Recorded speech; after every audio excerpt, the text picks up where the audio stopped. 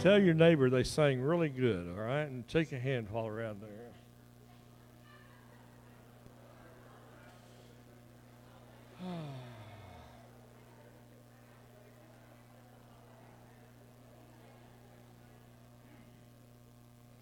And you can be seated once you're finished telling your neighbor how good they sang.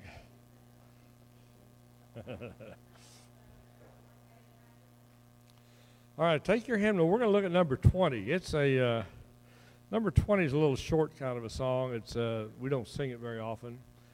Based on a great scripture in Deuteronomy 10:17, for the Lord your God is a great, mighty, and awesome God. Great and mighty is the name of this song, number 20. Let's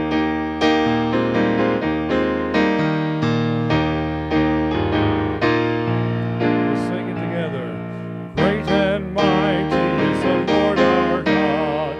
Great and mighty is He. Great and mighty is the Lord our God. Great and mighty is He. Lift up your banner, let the anthems ring. Praises to our King. Great and mighty is the Lord our God. Great and mighty is. Good, sing it again. Great and mighty is the Lord our God. Mighty is He. Great and mighty is the Lord our God. Great and mighty is He. Lift up your banner, let the anthems ring. Praises to our King. Great and mighty is the Lord our God. Great and mighty is He. All right, turn over to number 465. Number 465. Usually we sing this as an invitation song. We're going to sing it tonight as a regular hymn. Come every soul by sin oppressed, mercy with the Lord, and He will surely give you rest, trusting in His word. Only trust Him, only trust Him, only trust Him. He will save you, He will save you, He will save you. Now let's stand together. Ushers, you come as we sing the last stanza. Come then and join His holy band and on to glory go, to dwell in that celestial immortal throne. Only trust Him, only trust Him, only trust Him now. He will save you, He will save you, He will save you now. Brother Bill, lead us in prayer, please, sir.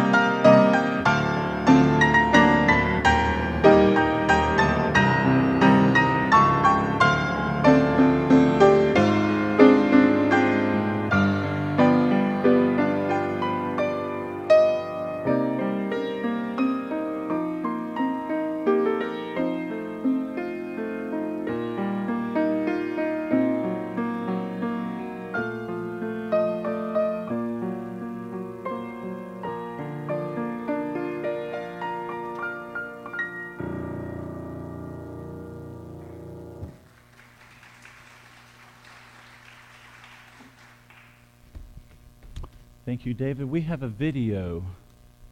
This is some of the missions in eastern Kentucky. I wanted to show it because we're going there. The First Baptist Church here in Pikeville started a new church plant just a couple of years back.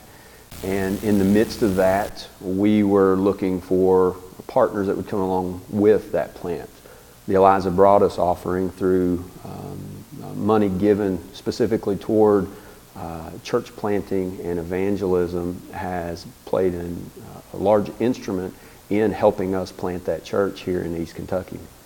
The Eliza Broadus offering helped us to not only launch that church plant, but also for the church now to host backyard Bible clubs, to engage with their community in servant evangelism projects, to start a food pantry, and a number of other ministries in this local community that, quite honestly, a fledgling church like they are could not do without partnerships across Kentucky that Eliza Broadus allows us to do. Every time a church gives to the Eliza Broadus offering, they're helping church plants here in East Kentucky do things beyond what they would be able to do by themselves. As a guy who was baptized in a Kentucky Baptist church, has spent most of my life in Kentucky Baptist churches of membership, and now serving as a Kentucky Baptist pastor, I can testify to the power of the Eliza Broadus offering, and I can say an unreserved thank you to every single church that has given any money towards that offering. It is incredibly powerful in the way it's used across the state, and I can tell you from personal experience, East Kentucky is seeing the kingdom of Jesus Christ expand thanks to gifts from across this state through the Eliza Broadus offering. That there is John Lucas. He went with Ben Biddle and I down to Brazil earlier this year. He's the pastor there at First Baptist Church of Pikeville. In fact, that's where the Kentucky Baptist Convention will be held there in Pikeville, their annual meeting in November. And it's interesting because this week at the church we received the Eliza Broadus is the state missions offering.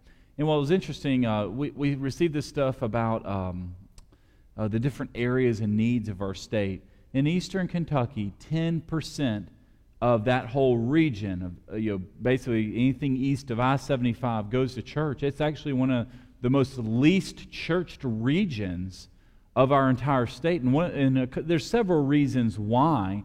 One of the reasons why is because of the ruralness, where a lot of folks in poverty, they just don't have the vehicle transportation to even get to a church. And not only that, a lot of churches don't have the funds for a bus ministry, so it's just hard to regularly to attend church in such an extremely rural area. And not only that, one of the challenges too, in that region, the churches are struggling. So when a church starts struggling financially, it starts cutting its programs. So a church that maybe used to meet on Sunday morning for Sunday school, have a morning worship service, and have Sunday night church, then have Wednesday night service, and have VBS, all these different activities through a week. Well, when finances start running very low, you say, we're going to have to cut Wednesday night because it's costing too much to open the doors, and we don't have the money to buy this material. We can't pay anybody to do this. We can't print a bulletin. And then you start cutting Sunday night. So a lot of times what happens is the churches, they're struggling. Next thing you know, their only ministry is maybe just Sunday morning for an hour or so, and it's sad. And then after that, if it really gets bad, they say, we're going to start meeting once a month or every other week and just get a volunteer to preach. So, and that sounds, well, gosh, that's rough, but that's a reality for those many of the churches in extremely rural, struggling areas. So there's very little outreach or even involvement in the community from those churches. So even if they do have a building, and that building might be used 1 or 2 hours a week, and that's it. So even though it's there, it has a very, very minimum presence. So Eastern Kentucky, that whole region, we here in Lexington, we have to realize that that's our mission field. We have to just say, with those folks over there, can't forget about them. You have to certainly be praying for them and actively involved in helping. This morning we had somebody visiting from Boonville, actually. I met them out there at the Welcome Center, and they were talking to me about this. They're saying this is a reality for churches throughout eastern Kentucky, that they're just struggling making it. So I thought that was a great video. It ties in with our mission trip there to Jenkins later this week. Open your Bible to the book of Luke. Now, this entire month, on Sunday mornings and on Wednesday evenings, we will be studying Judges. But Luke is my favorite book of the Bible, and that's why we're going through it on Sunday nights. I love this book. I think the message is very clear. It's one, I think, if you know the book of Luke, you know the gospel. This is a mandatory New Testament book that everyone needs to know because it paints an accurate picture of Christ and His ministry and in many ways, His private life and some of the things He struggled with. We're going to conclude, we're going to read 19, 20 verses today, and we're going to conclude chapter 9. Luke is actually even though it doesn't have the most chapters in the New Testament, it has the most words. Its chapters are actually very long. So it's by word count, it's actually the longest book in the New Testament. So we're in Luke chapter 9, verse 43 through 62. So I want you to follow along. We're going to look at 6 different sections, some of the things we'll be going through here. Verse 43, this here is about the betrayal of Jesus Christ, and he's predicting His death. And what's interesting about this is the folks just don't understand Jesus. He's telling them what He's about to do, and they missed it. And I think it's easy for us when we read these scriptures, and we read this and thought, why didn't they get it? I mean, it's so simple. It's right there after them.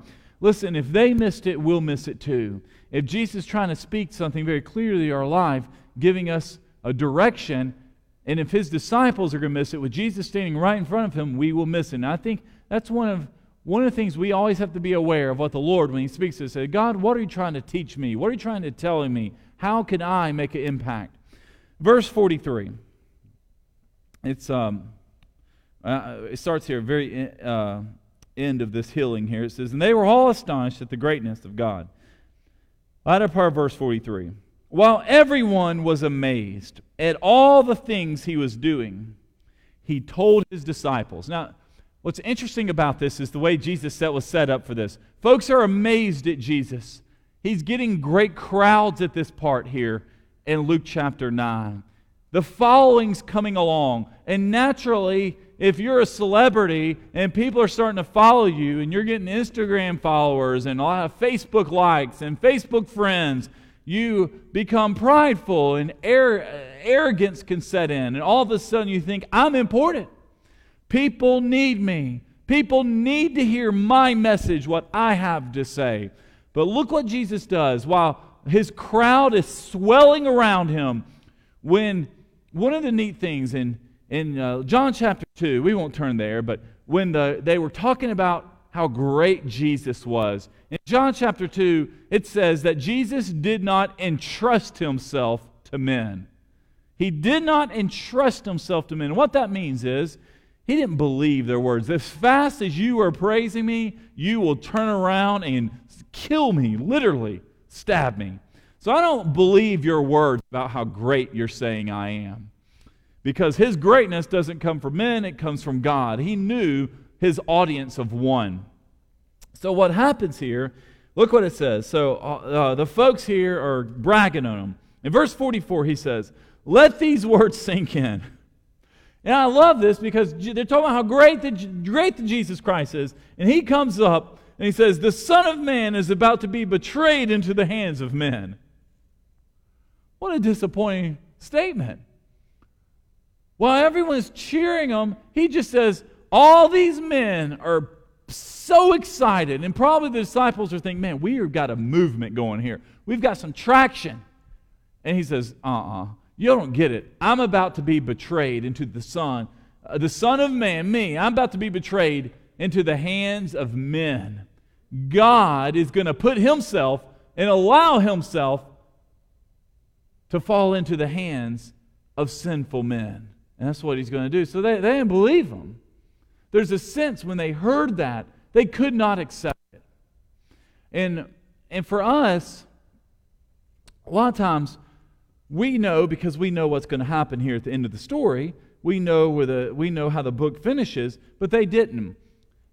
And when we hear great things and we think ourselves are great or we think other people are great, Jesus is reminding us that when folks talk great about him, he had to let these words sink in. And if Jesus tells them to sink into his disciples, they need to sink into us. If Jesus can be betrayed into the hands of men, if Jesus can experience this disappointment and setback, so can we. We all want a perfect life where everything just falls into place and it's all a happy ever after ending. But that's not, according to the disciples, when they signed up to be a follower of Jesus Christ, this is not the ending they're going to get. They're expecting, they're thinking they're going to get a place in the king's new cabinet. And they're going to be right there with the new king, Jesus. But their discipleship they signed up for will lead to death. Verse 45, but they did not understand this statement. It was concealed from them so that they could not grasp it, and they were afraid to ask him about it. So we see their lack of understanding. They did not understand the betrayal he was going to talk about. So now here, it shifts. An argument breaks out. Have you ever been in an argument? Have you ever found yourself arguing with someone else? And not only that, the argument's over silly things. Because this is an argument. When it's all said and done, it does not matter. I went and played. The teenagers a few weeks ago went and played. We have Bible golf here in Lexington. It's at the Lexington Ice Arena. And as the teenagers were going, I was reading all about. I thought, I want to go do this. I mean, this just seems fun. I mean, it really is neat. You should bring your children, your grandchildren. It's worth going to play. Every single hole is a Bible story. I mean, it's incredible. I've never in my life seen. And they tie in. It has Bible verses. I mean, you feel like you're in church playing mini golf there. And I was there, and I went with Marcy, Sherry's sister, because Sherry's at work. So we went and played Bible golfing, brought the kids, and I lost. And it's one of those things where my argument was, Marcy, the reason I lost is because I gave you a do-over. And if I took away the do-over, we tied. So, now we didn't break out in arguments, but when I got home, I had to explain to Sherry about what really happened, about why I lost, because she got a mulligan and I got a do-over, and that's what really happened. It would have been a tie if it hadn't occurred. And you find yourself, and that's a silly example, but little things like this, you can find yourself literally arguing over with other folks regularly, and when it's all said and done, it doesn't matter. So this is what's happening. An argument here is started among them about who's the greatest. When you talk about arrogance, who's the greatest person? Now, Jesus is not involved in this argument. This is among the disciples. Verse 47, but Jesus, knowing their inner thoughts, took a little child he calls up and had him stand next to him. He told them, whoever welcomes this little child in my name welcomes me, and whoever welcomes me welcomes him who sent me. For whoever's least among you, this one is great. Jesus used an example of a child to teach a biblical principle. I want to break. This is a hard statement for us to follow. I want you to look in your Bibles this. Whoever welcomes this little child in my name, okay, you bring a child up, you welcome them in my name, welcomes me. Jesus is saying his message can be one that even a child can receive and feel welcome to. Even a child, right now a child in Awana, or a child in the Team Kit, or a child in the Zip for Kids programs we have downstairs, even they can have the understanding of receiving Jesus in their life. So he's saying you don't want to be turning the children away. The gospel even goes out, and it's important for them to learn as well. And then whoever welcomes me welcomes him who sent me, meaning God. If you welcome Jesus, if you accept Jesus, you've also accepted his Father. For whoever is least, the least important person among you, this one is great. And the other gospel accounts of this saying this is the greatest in the kingdom. Meaning Jesus is teaching a principle to us that the way we measure what's great, in Bible times, children were, now the world revolves around children, they revolve around your grandchildren, they're the most important thing in the world. I mean, that back 2,000 years ago, that was not the case at all. Children were farm hands.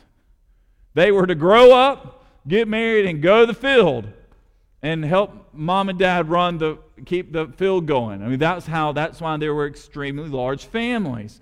That's what you do. That you have big families to help raise the field.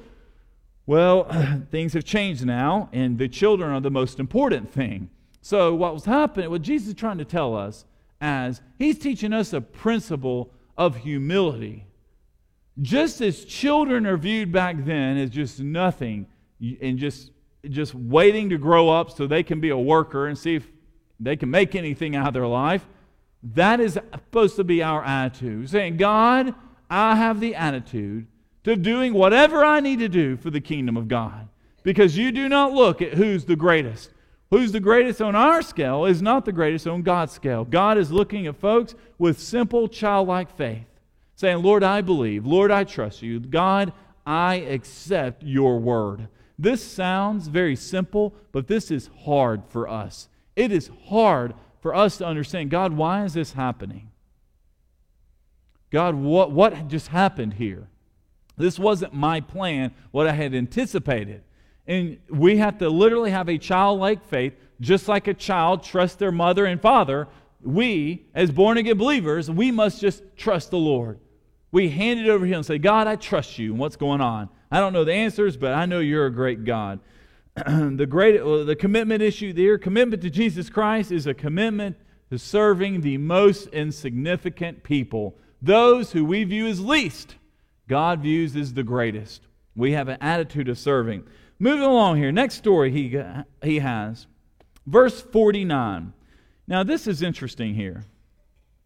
Have you ever viewed other churches as a competition or other believer? It's like you go to a minister's meeting, and if you've ever been to one, typically here's how they go. You'll have a couple of guys like the associational missionary or the guy from the convention say, so let's hear some reports about some great things happening in the churches. So this brother over here at Country Baptist Church says, 40 folks got saved this Sunday. This guy says, we just baptized 5 more people. Or our youth group's out of chairs. We can't even have room for that. In fact, I was listening to a sermon. I listened to First Baptist Dallas. This is a true story. This morning getting ready with Sherry, we were listening to Jeffress there, Robert Jeffress at First Baptist Dallas while we were getting ready this morning. And they were talking about how their church just built 5 years ago $135 million children and youth and college ministry and nursery. I mean, it has the greatest things in the world for young families. And they're already full. And now they've got to start a new building program because their $135 million one is now overflowing because so many young families are being born and coming to their church. And you hear this type stuff. One time I heard an evangelist, he came and he shared he went to one of those meetings where people were bragging about how great things were happening at this church. And he was in a meeting one time, and you heard from this guy talking about 40 folks got saved, they're running out of seats, everybody's just flocking over here. And then one guy stands up and says, guys, just pray for us because we're declining and we're dying and it's tough times. And the evangelist says, if there's someone that I can learn something from, it's that man who understands that he's in a difficult season right now in his life. There's a closeness to the Lord. Well, here we're about to see that we're reminded here in verses 49 and 50 that there is no competition between Christians. The same God, when one of the signs that you're not prideful is when God is blessing another church or another Christian or someone else receives the touch from the Lord, we should be rejoicing with them because God answered and heard their prayer. Remember, ultimately, we rejoice not because we receive earthly rewards, but because we have one heavenly reward. The one heavenly rewards, our name is written in the book of life. If you're saved, You're sealed, and you've received the greatest blessing of all. You're going to heaven. Now look what happened here. John responded. So he's responding him. John is responding to, this is not John the Baptist, this is John who wrote the Gospel of John. He's responding about how children are the greatest and about this little child who people gather at. John responded, Master, we saw someone driving out demons in your name. Now, this is someone who's not in the club. Verse 49. And we tried to stop him because he does not follow us. Meaning, he's not one of the disciples.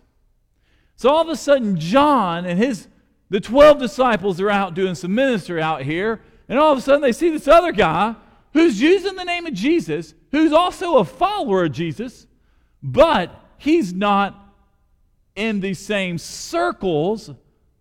He's not in the same group, meaning he's not in a 12 disciple group, and he's driving demons out as a follower of Jesus in Jesus' name, but he's not one of them. So it's like, wait a minute. I'm the follower of Jesus here. Jesus selected me to be the disciple. Who do you think you are, being able to use the name of Jesus, and you're now driving out demons? So what do? Apparently Jesus was not around. They go over there and they start trying to stop the guy. They say, you need to stop. You don't have any business. Only we have the connection card, the leverage, the solution to be able to drive out. We're the club of people who can drive out people in demons in Jesus' name. So look what Jesus says. Do you see the pride built up in John when he said that? Verse 50, Jesus says, don't stop him. Jesus told him, because whoever is not against you is for you. Meaning, that man is a follower. You have no business stopping that man. Jesus just confirmed to us, as great as we are as Bible-believing Christians, and I believe we are part of the best denomination out there you can pick from. I believe Southern Baptists have got it on missions. They understand the principle of reaching their city, their state, their nation, and the world for Christ. The cooperative program is effective. Lottie Moon the gospel goes out. We are completely rooted and built on the Bible. This is a denomination that is completely Christ-centered. It's a church that's Christ-centered. But the truth is, there are other people groups, other Christian groups out there. They might not be in our umbrella, in our club, but they're still followers and disciples of Jesus. And God will still use them to perform great things. And our job isn't to criticize them. The only thing we criticize people, and I hesitate using that word, only time we disagree about people is over Scripture. If someone's in error, the Bible says to correct them, but you're not tearing them apart. You're saying, hey, here's what the Word says. Here's what the Scriptures say about this. Jesus is affirming that it's okay to have multiple different groups reaching different types of folks. There's different types of church, different types of Christians to reach different types of people. And he's saying we don't stop them. We shouldn't be criticizing them. We should be thankful that God is using them. Because the fact, when they're not against you, they're not stopping you. In fact, they're actually for you. You're on the same page. This Jesus is saying he's building an army of a variety of people with a variety of background with the same mission. Our mission is to say we have a lost and dying world, and we're going to be aggressive in taking the good news to them. Now, look what happens here. Verse 51, these next two stories here, I think are the main two here. The Samaritans rejected Jesus. Jesus, who had been there, who performed miracles there, they had prejudices against other people groups, and they couldn't accept Jesus. There was a sense of disappointment here with the Samaritans. Verse 51, look in your Bible, Luke 9:51, it says, When the days were coming to a close for him to be taken up, meaning one day Jesus is going to die, so the ministry's starting to turn. The turn now is towards the cross. Jesus, yes, he was a faith healer. Yes, he drove out demons, he raised people from the dead, but that was not his purpose. His purpose was to die. He determined to journey to Jerusalem. Now, why is he going to Jerusalem? He's going there to die. He's going there ultimately because he knows what's going on. He sent messengers ahead of him. And on the way, they entered a village of the Samaritans to make preparations for him. Make preparations meaning they were going to have a meal, meaning they were finding a place to stay. It's kind of they were going to find an upper room, a place to sleep, place they could have a time of fellowship. So they're there in Samaria, and they're getting things ready. But something happened here. Now you say, Dan, what's the big deal? Samaria. Samaria were where the in Judaism, the Israelites were people who could trace their heritage back to the 12 tribes of Israel. They were coming from Father Abraham. That was their Hebrew lineage. That's what made you Jewish. Well, the Jewish folks were commanded, you should not intermarry, such as the Canaanites, the Amorites. You don't need to marry these other people groups. When you get married, you find someone who's also Jewish, and you marry them because they believe and worship the same God you do. Well, what happened, unfortunately, was some of the Israelites did marry what we call today as Gentiles. They went out, and say Sherry was a Canaanite, and I'm a Jewish man, I go marry a Canaanite. So now we have children. We've crossbreeded a Gentile, a Canaanite, and a Jewish man. Our children were called Samaritans. And we had to go live in Samaria because we weren't pure Jews. Mama's a Canaanite, daddy's an Israelite. These people were frowned upon by Jewish folks. They did not like them. Samaria were the half-breeds.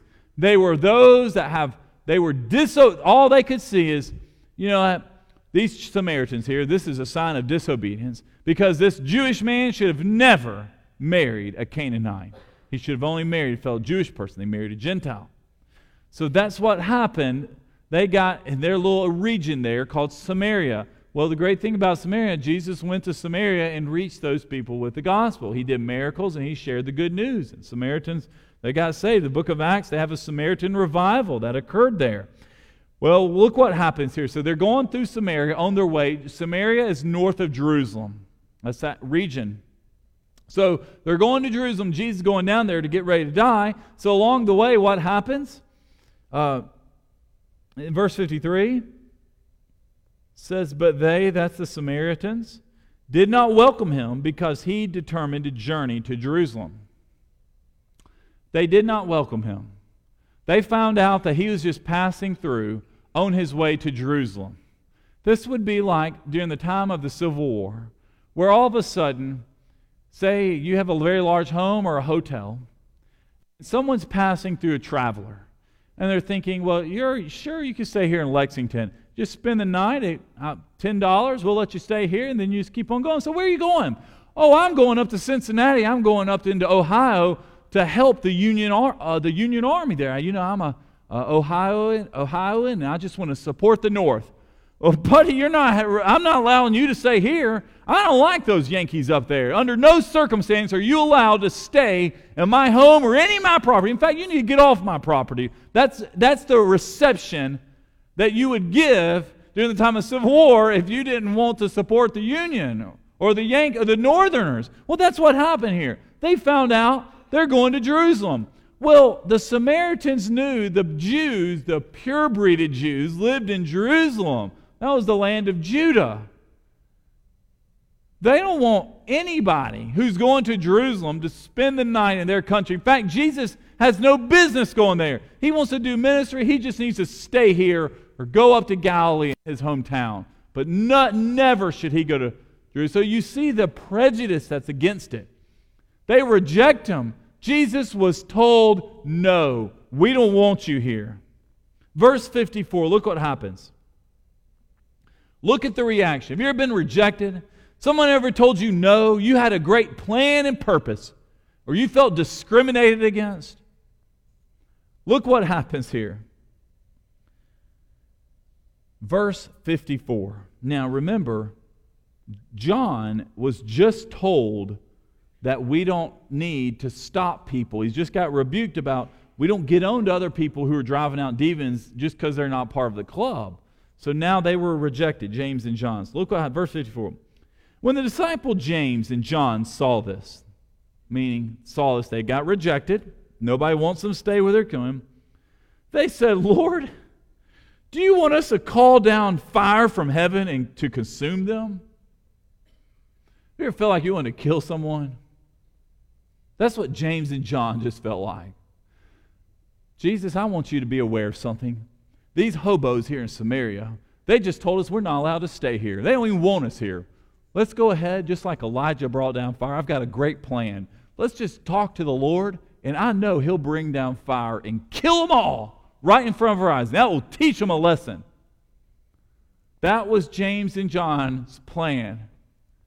Do y'all not see how ridiculous this is? Is Jesus' message, does it come from fire from heaven? Does He go about advancing the kingdom by killing people? Do we go and say, let's do a great miracle and you need to die? There's a sense of pride and arrogance with James and John in this statement. The arrogance is, we are so great.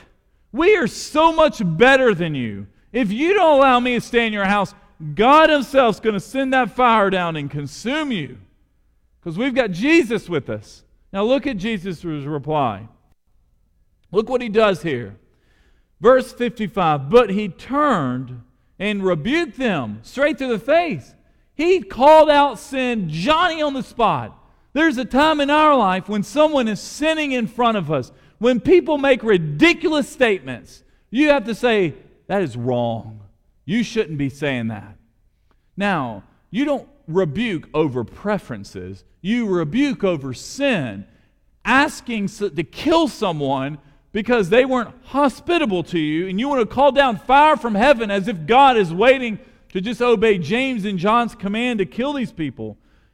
He turned, and what that meant was they're probably walking out of the village because they were rejected. And Jesus said, what happened? Well, this guy, he said no. He found out where we were going. But, Jesus, it's your word. You let me know. We'll call down fire. He turns and says, no, you should not be talking like this.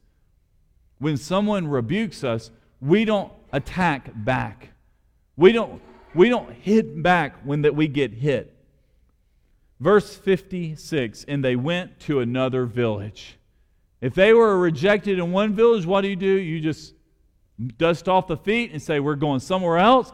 We're not going to tell the manager. We're not going to trash them on the internet. We're going to move along and just go to another village. They can just not allow the Messiah to spend the night in their hometown. But the principle here for us is we are just like James and John. When you've been hurt, when you've been offended, when you've been insulted, when you've been mocked, you want to retaliate. You want to strike back. Jesus didn't do that. He just said, I'm moving on. I'm going to go somewhere else. There's never a revenge in Jesus. You do not see that in our Lord. Last section here, verse 57. I want you to follow on. Last one we're going to see here. This is the greatest thing here, I think, in the Bible about what it means to be a disciple. All of us here probably would admit you are a disciple of Jesus Christ. But when you sign up to follow the Lord, the commitment is high and the consequences are great. As they were traveling on the road, verse 57, someone said to them, I will follow you wherever you go. Meaning, Jesus, wherever you go, put me down, sign me up, I want to be your disciple. And Jesus replies to them in verse 58, foxes have dens, and birds of the sky have nests, but the Son of Man has no place to lay his head. Now, what Jesus just said there is, if you're a fox, you live in a den. If you're a bird, you live in the sky, you have a nest. But me, the Messiah, I'm homeless. I don't even have a place because the Samaritans didn't want me. You have to understand the context. What's going on here? He just got run out of the Samaritan village. He just was told, we don't want you here anymore. So they're just traveling along, and this guy runs up and says, "Hey, sign me up to be a disciple." Says, "Are you sure you want to follow me? I'm homeless." You're following a homeless man that has no place to lay his head. He's telling us that you as a disciple here in 2018, Jesus says, "I'll guarantee you salvation. You'll have a home in heaven, but I cannot promise you a home here on earth. You are not entitled even to a home." That's not what following Jesus means. That's what you've signed up for. Verse 59. Then he said to another, "Follow me." So apparently, walking along, Jesus called someone to follow him. Said, "Come on, I want you to be a disciple." Now look at his reply. "Lord," he said, this is the latter part of verse 59, "first let me go bury my father." Obviously, is missing church for a funeral service? If your dad died and you need to bury him, that was very important in Jewish burial customs to honor your father. Saying that incredibly important. I'm going to pay my respects to my dad. I need to bury him. I'm going to show my love and devotion to my father.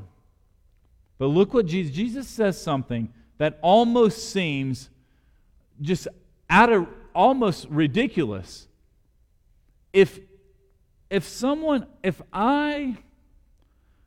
Let me put this in as example. I'll pick on Brother Hurd. Let's go back in time a few years, and Brother Hurd's father had passed away. And say Brother Hurd was a member of our church. And he was supposed to maybe say the opening prayer and give an announcement and share and bless the people here on Sunday. Just say some words. And Brother Hurd's father passed away. And Brother Hurd came to me and said, "Daniel, my dad has passed away. I'm going back to Arkansas. I'm going to bury him. And I'm going to show my respects." And I made the comment, says, "Brother Hurd, by you doing that, that really shows you're not a follower of Jesus. I can't believe you would miss church to go bury and go honor and pay your respects to your dad." People would look at me and think, "That's the most insensitive man I've ever seen." Of course you honor your dad. But I want you to see something deeper here, what Jesus is about to say. Jesus is going to hit the nail on being a disciple. I don't think there's a more important verse on discipleship than this. This is a verse young people don't understand. They don't understand the cost involved. When you follow Jesus, Jesus demands everything of you. Your time, your money, your life. He's giving you eternal life. He wants more than an hour or two on a Sunday morning. Look what he says here. "Let the dead bury their own dead, but you go and spread the good news of the kingdom of God." He said, "Boy, you don't need to be worried about burying your father. His fate is sealed. Who cares about his body?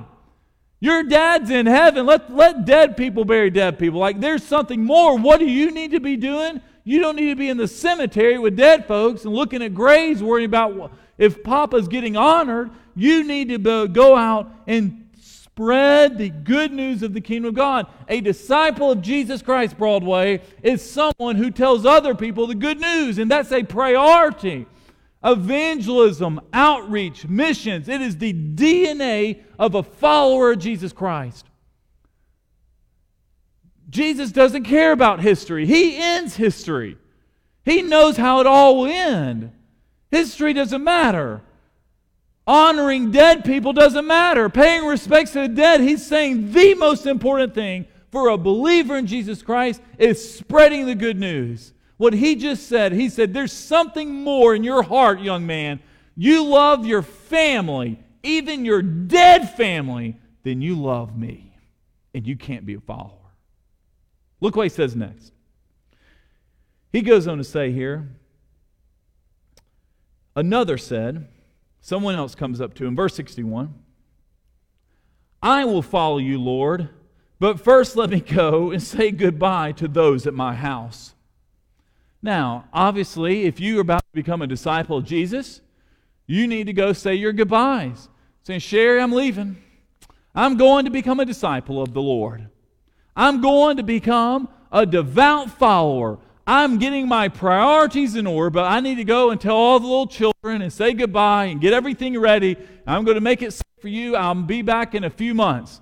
And look how look at this statement he says. Jesus said to him, this is the guy who needs to go home first and take care of some business. He says, no one who puts his hand to the plow. So you got your plow, and you put your hand to the plow. Meaning, the plow is the mission of Jesus Christ. The plow is the person who says, I'm going to go out and spread the good news. I'm going to go out among the people who are lost and who do not know the Lord and tell them about the joy. No one who puts his hand to the plow and looks back. The looks back. Do y'all know what that means? The looks back means, I remember when I was single, before I got to know the Lord. I remember when I had a lot of time and freedom, and when I could do whatever I wanted to. I remember my old life, how great it was. No one who does that, who reminisces, who thinks of the good old days, is fit for the kingdom of God. Meaning Jesus does not want you to sign up as a disciple, to sign up as a follower of Him, and then talk about all the sin and the garbage and the good old days in your past. He doesn't care. He's forgiven you of that. He's moved you past that. Following Christ, these verses here, verses 57 through 62 are the model of discipleship. He is telling us, listen, you're going to be a disciple, you're going to be homeless. I can promise you nothing. You're not guaranteed. I don't even have a home. Even a fox has a den. A bird has a nest somewhere. I can't even get a room in Samaria. They ran me out. What do you mean you want to follow me? Number 2, he says here, verse 60, you're worried about dead people? Why are you worrying about dead people? You need to be worried about the living. They're the ones that need to get saved. Who cares about history? Nobody needs to honor the dead. It means nothing putting flowers and what you're doing here. Jesus wants you to invest in the future, in the living. He's the God of living and the dead. The dead's fate is sealed. Then he says, you want to go say goodbye to your family? Because your family, if it means more than me, you can't be my follower. You can't put your hand to the plow. You can't sign up to do this and then look back. We are surrounded by people, even possibly in our church, they have put their hand to the plow and they've looked back. Look back means, I know I made that decision, but, what did it really mean? There's other things. There's busyness of life. I've got other priorities. Whatever the plow, looking back from the plow, meaning remembering the past, your memory can haunt you, Jesus is saying.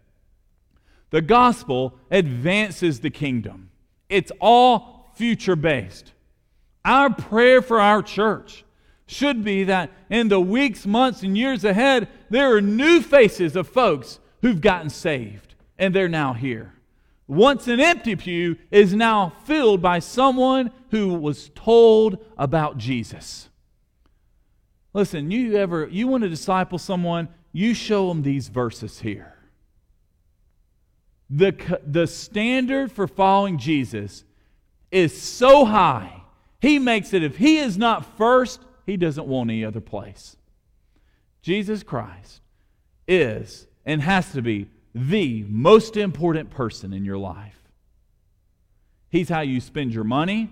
He's how you spend your time. He's how you spend your thought life. He doesn't want you to be thinking of the past. He wants top priority. God, I thank You tonight for this word. Lord, I pray this word sinks into our souls and our hearts. Lord, there might be some of us that we've put our hands to the plow, and for whatever and every reason, we have looked back. Lord, it is sinful and wrong for us to be second-guessing, to think there's more important things than following You. God, I pray during this invitation, if there's anyone here you've called to follow you. I pray they will respond. Lord, you call us publicly. What you do privately in heart, we're to respond publicly. Lord, we give you this invitation. I thank you for bringing us into this worship service. In Jesus' name, we all pray. Amen. We're going to have our hymn of invitation. I'm going to invite everyone to stand up. We close our services with the invitation for you to respond to the gospel. Let's stand together and sing. We'll sing together, I have decided. I have decided to follow Jesus. I have decided to follow Jesus. I have decided to follow Jesus. No turning back. Though none go with me, I still will follow. Though none go with me, I still will follow. Though none go with me, I still will follow. No turning back, no turning back. Thank you so much, Dave. I want to remind you, this week, it's a couple of things I did not mention. If you know someone, we have Sherry and I, when we adopted Esther, we used a company called Lifeline Children's Services, and they have an office here in Louisville, or over in Louisville, so they will be coming here to just have an adoption informational meeting. If you know of anybody or have any connections of maybe your children, grandchildren that have ever considered adoption, it's just a free meeting. A meet in the choir room or downstairs in one of the rooms there. So it meets at 6:30 during church. It's just one of our classes on Wednesday night, so I just wanted to mention that.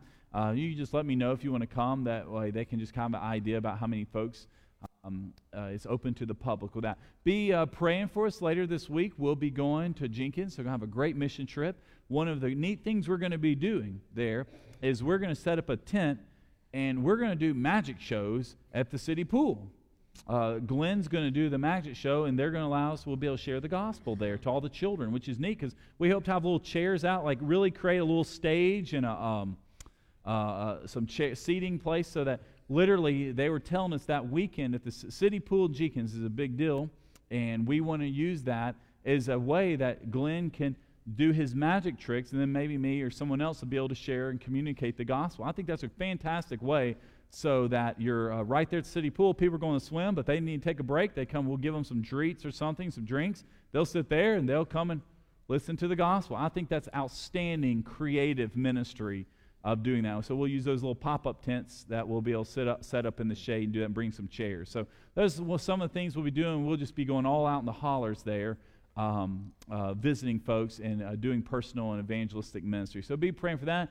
This coming Wednesday, back, we have dinner at 5:30. Then at 6 o'clock or 6:30, we have our going through the book of Judges or studying the different judges. I'm going to ask David, who'll close their song. Good. Let's sing together the chorus, Leaning on the Everlasting Arms. Leaning,